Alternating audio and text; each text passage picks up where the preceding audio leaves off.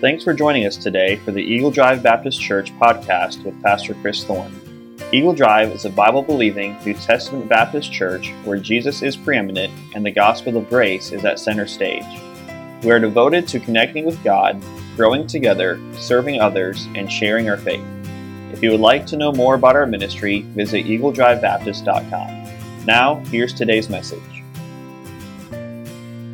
To 2 Corinthians chapter 5 tonight, 2 Corinthians chapter 5, and I'm actually going to read a verse out of Psalms tonight first, but we are going to get to 2 Corinthians chapter 5, and I really want to talk tonight about why we're going to the mission field. And you kind of saw that in the video, what would make a person leave their home, leave their family, leave everything they know. And it's not a pity party, believe me. I'm not saying that at all. I'm just saying, what would cause somebody to do that, right? I mean, what would be the kind of the driving factor, and what would sustain that for years to come? I want to read this verse in Psalm 106, and again, I hope you're there with me in 2 Corinthians 5. We'll be there in just a second, but in Psalm 106, let me read you verse 23. The Bible says, "Therefore, he said," this is God talking now, "he said that he would destroy them, had not Moses, his chosen, stood before him in the breach to turn away his wrath, lest he should destroy them." All right, Psalm 106, verse 23, God is speaking to Moses, and we'll look at the context here in just a second, and we'll get to the story, but I want to preach a thought that the Lord gave me some time ago and really kind of solidified this for me a few weeks ago about this idea of standing in the breach, of standing in the gap. And the title of the message tonight is Mind the Gap. Mind the gap. And let's go to the Lord in prayer tonight. Heavenly Father, Lord, I am so thankful for the opportunity to be here, Lord, for this time of Bible study and this time of presenting our burden for the country of Brazil. But Lord, it's not just it is a burden that you give to Jamie and I. It's a burden you give to our family. But Lord, I pray that tonight it would be a burden that I could share with these dear Christians, Lord, these dear folks, and that would be conveyed in such a way that we would make it personal. And maybe we won't get on a plane and go to Brazil. Maybe we won't get on a plane and go somewhere across the world. But Lord, we can still be a witness for you right here in our community. Father, I pray that you'd work in hearts. Father, I pray that you would just help us to be yielded and surrendered to whatever you would have us to do, Lord. Please, now, in Jesus' name we pray. Amen. Now, mind the gap. So that's where I'm headed tonight, and I'll come back to that in just a second. But I remember as a kid, growing up, I have many fond memories of visiting family. Holidays are coming up, and you go see family. And we would go see my grandma, who lived in Michigan. My dad grew up in Michigan, and so we would go up there. And I remember we would go, and every year there was a book that she had on her shelf that I really, really liked. And it was a book about London. Has anyone here been to London before? Anybody? Okay, you've been to London. Okay, I've not been to London before, but it was really neat. My grandparents had been there several times. My grandpa worked for a chemical company, so he traveled the world and had opportunity to go a lot of different places. And London, they had been there 3 or 4 times, and on one of their trips, they had bought this.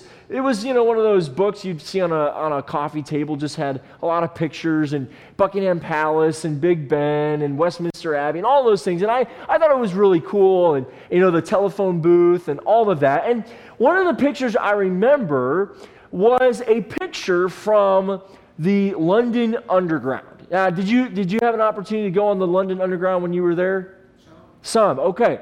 So maybe the story I'm about to relay, maybe you even had personal experience with. But the London Underground, of course, is kind of the mass transit system that runs all throughout London. Now, in this system, of course, you have the trains, you have the tracks, and of course you have platforms that people are waiting to get on the train.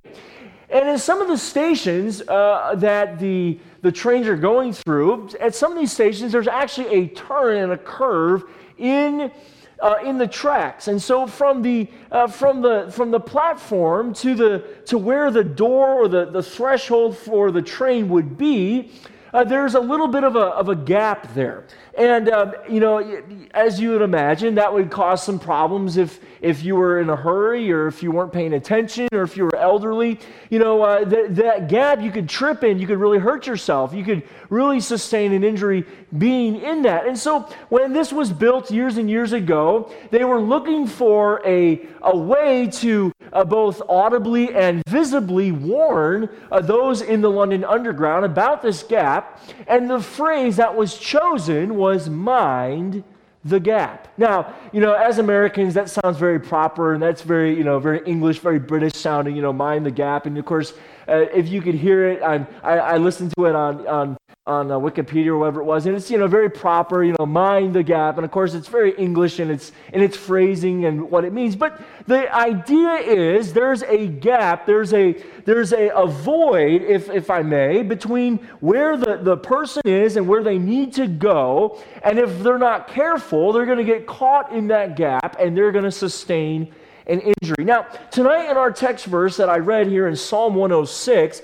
we find that God is talking about a situation in the life of Israel and in the life of Moses that really is very similar to what I just described in the London Underground. We find that, of course, Israel has been brought out of Egypt, and now God is leading them through the wilderness. And God has called Moses up to the mountain, to Mount Sinai, to receive the Ten Commandments. And not just the Ten Commandments, but really the entirety of the law. Now, imagine with me that Moses has been up on this mountain. God has instructed and warned Israel that the mountain he's on, Mount Sinai, I don't want you to come near it. I don't want you to touch it.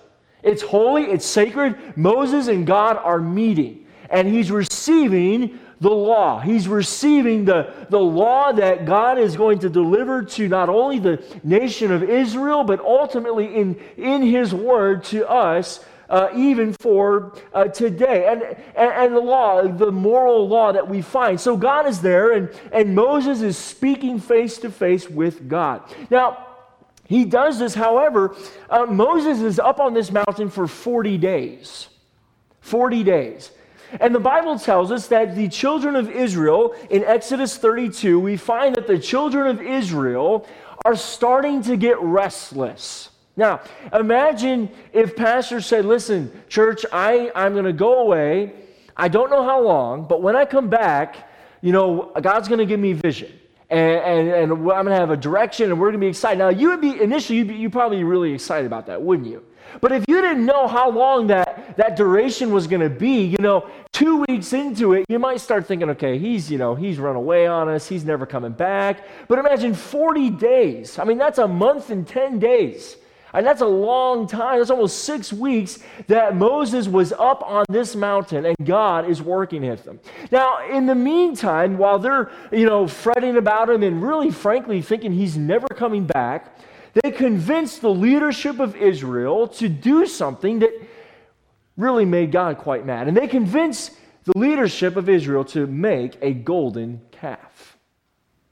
Now imagine God has met with Moses. Moses is coming down the mountain. He's holding in his hands the very tablets, not just any tablets. These were the tablets, the Bible tells us, that the finger of God had carved the commandments on.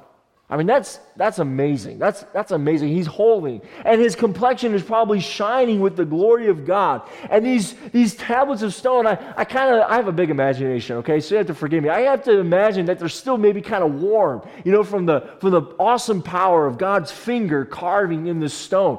And he's coming down, and he comes down, and all of a sudden he sees this huge party going on, basically. If you read the text in Exodus 32, there's this massive party, and they're bowing down, they're naked, there's just raucous music. It's this crazy time of, it's worshiping this false idol, and Moses takes the tablets that God has just given him, and he throws them on the ground.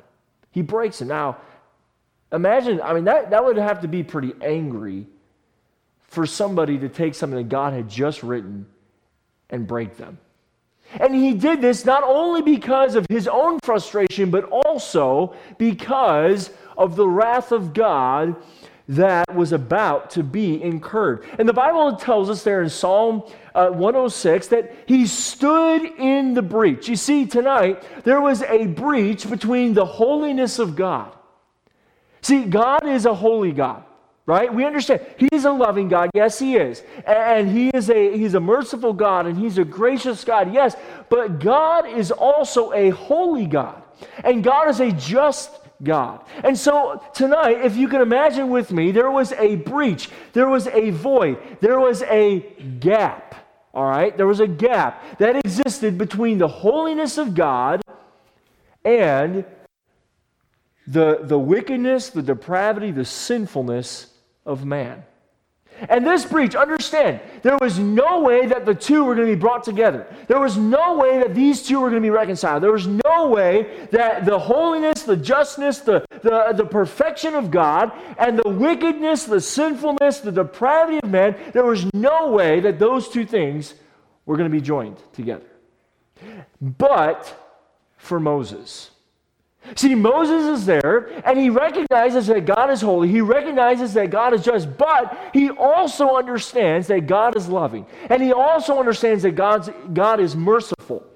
And so he goes to God on the behalf of Israel, all right, and he intercedes on their behalf. He goes to God, and he says, God, you can't do this. You have to remember your promises to Abraham. You have to remember your promises to Isaac. You have to remember all of the promises that you have made to your children. You can't destroy them. Now, God does not destroy Israel in its entirety. However, when God's perfection and God's commands are broken, and that is gone against, there has to be a penalty for that sin. And so God sends a plague in. Moses once again goes, and the Bible tells us that Moses, his chosen, stood before him in the breach. The breach is like a city that's been destroyed, and there's an enemy that's coming in, and somebody has to stand in that breach. Somebody has to stand in that gap so that city is not destroyed, so that those people are not vanquished. We find that this is what Moses tells the people in Exodus 32 and verse 30. Ye have sinned a great sin, and now I will go up unto the Lord. Peradventure I shall make atonement for your sin. Now remember that word atonement. He begins making intercession. Israel had sinned. The law had been given, revealing their guilt. God's holiness demanded justice. And all because of one man standing in this gap, Israel was spared. Now again, there was judgment that came. However, Moses stood in that gap, preventing God from executing further judgment. Now, this is not the only time in the Bible that we see a person interceding. This is not the only time that we find a person standing in the gap or standing in the breach, going between a wicked, sinful, unholy man or group of people and standing between a holy, perfect, just God. We find this in Genesis chapter 18. You might remember the story. Abraham, his nephew Lot, is in Sodom and Gomorrah. Okay? And God has come to Abraham and has advised him that I am going to destroy Sodom and Gomorrah. Abraham remembers his nephew and his niece-in-law, if you want to call it that, and his all of those, and his children are there in the city, and so he begins the process of begging God to please don't destroy it. Ultimately, Abraham's intercession is unsuccessful, and God destroys. It's not unsuccessful, but God said 10 righteous people, okay, I won't destroy it. God wasn't able to find 10 righteous people. We find this also with Ezekiel. Famously in Ezekiel chapter 22, God is looking for somebody to stand in the gap. God is looking for somebody to stand in the breach. God once again has pronounced judgment upon Israel. And he's looking for somebody to stand in the gap so that that judgment might be lessened, might be assuaged, and no one is found. No one is found. Even Paul Even Paul, in Romans chapter 9, if you look at the first 3 verses of that, he says of this, and this is remarkable. He says, I say the truth, I lie not, that I wish myself accursed. He was willing to put himself in a position between unholy, unrighteous, wicked, perverse Israel and a holy, just, perfect God. And he says, I wish myself to take the judgment, think about this, to take the judgment that they deserve. I wish to take that on myself if Israel might be saved. That's a heart for people. That's a heart. That's a heart to see something that is seemingly irreconcilable. Something that is on the really from all that we can muster, all the knowledge that we can put together about who God is and about who we are. That's an impossible thing, and yet that was Paul's burden. That was Paul's burden. While the gap was not visible, it was very real. And this gap that was present in the life of Moses and Israel and several times throughout Scripture, let me just tell you tonight that that gap is still very real tonight. The gap is the gap between who God is and who I am. The punishment is severe. The punishment is eternal. And might I say this, the punishment is just. As much as we don't think it is just. A holy, perfect God, and the punishment is real, and this punishment is hell. It's a real place. Just as real as us sitting here this evening, hell is a real place. And there is a gap that exists in the lives and the hearts of billions of people around the world today. It might be your neighbor, it might be your coworker, it might be a family member. But there's a gap in between who I am as a human. And by the way, I'm not just a sinner because of what I do. The Bible tells us in Romans chapter 5 that I am a sinner because of who I am. Romans 5 verse 12 says, wherefore as by one man sin entered into the world, and death by sin, and so death passed upon all men, for that all have sinned. See, Christian, we're not sinners merely because of what we do. Yes, we sin. We do sin.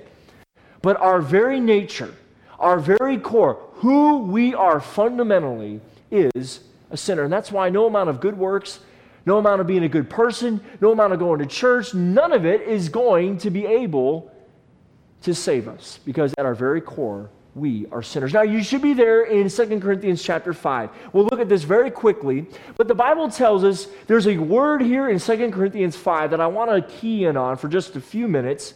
And the challenge tonight is to mind the gap. Mind the gap. All right? So let's look here in 2 Corinthians chapter 5.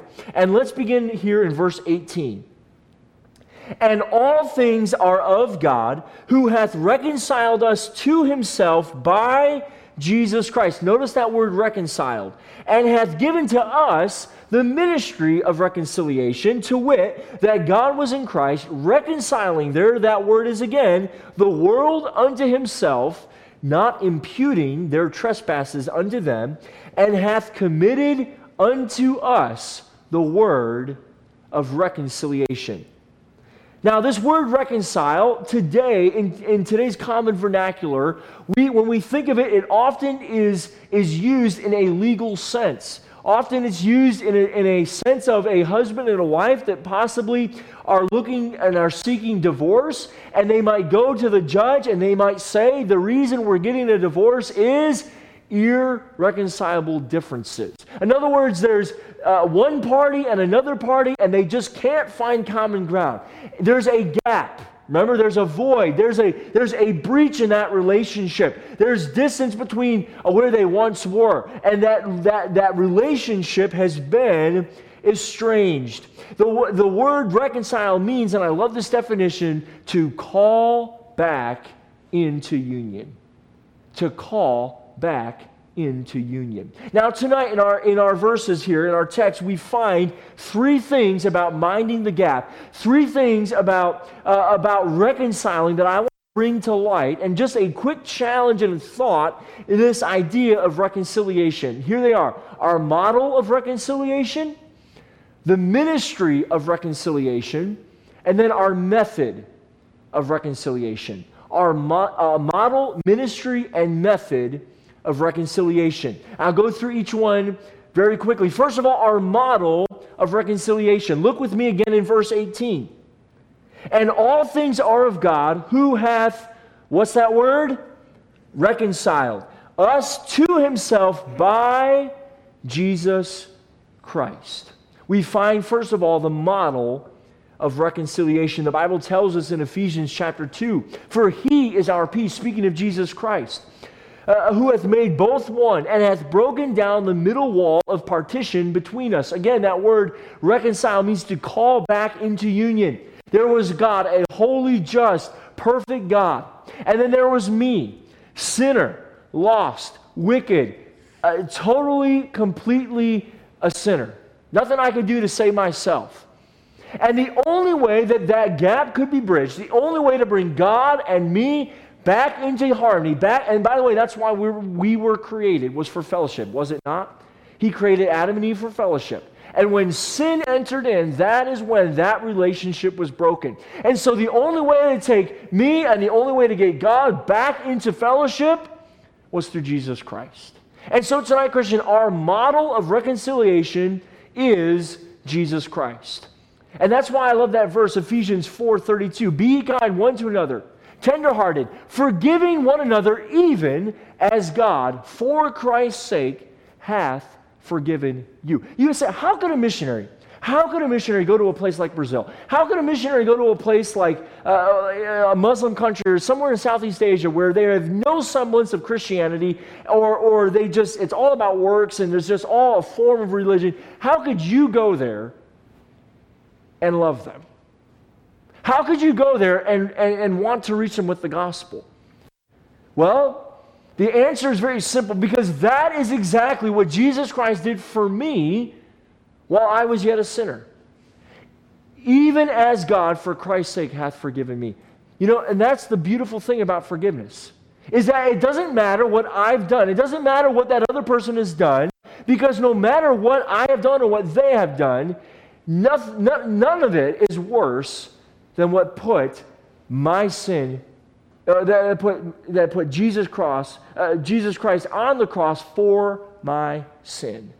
And if he was willing to forgive that, there's nothing that I shouldn't be willing to forgive. So our model of reconciliation, what we ought to be doing, and we'll look here in just a minute at the ministry of reconciliation, what we ought to be doing actively as a Christian, reconciling, taking things that are people that are lost and dying and deserving of hell, and reconciling, bringing them back into union with Jesus Christ and with God. That is nothing that I can do. It's through the work of the Holy Spirit.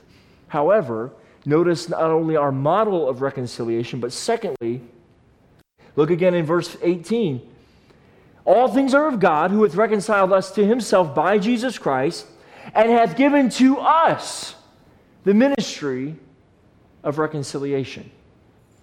See, the Apostle Paul is writing, and he's saying, listen, the burden of what God did, it's not just for something that happened 2,000 years ago. Hey, church, it's something that you and I ought to be actively doing on a day-to-day basis. We have been given the ministry of reconciliation.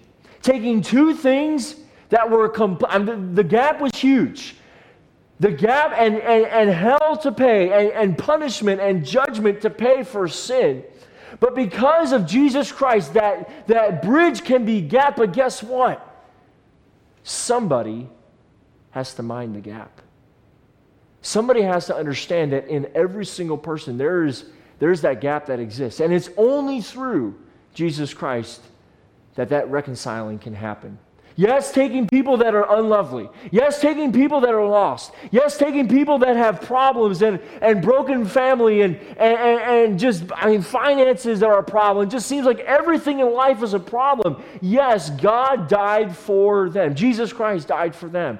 And he wants to reconcile.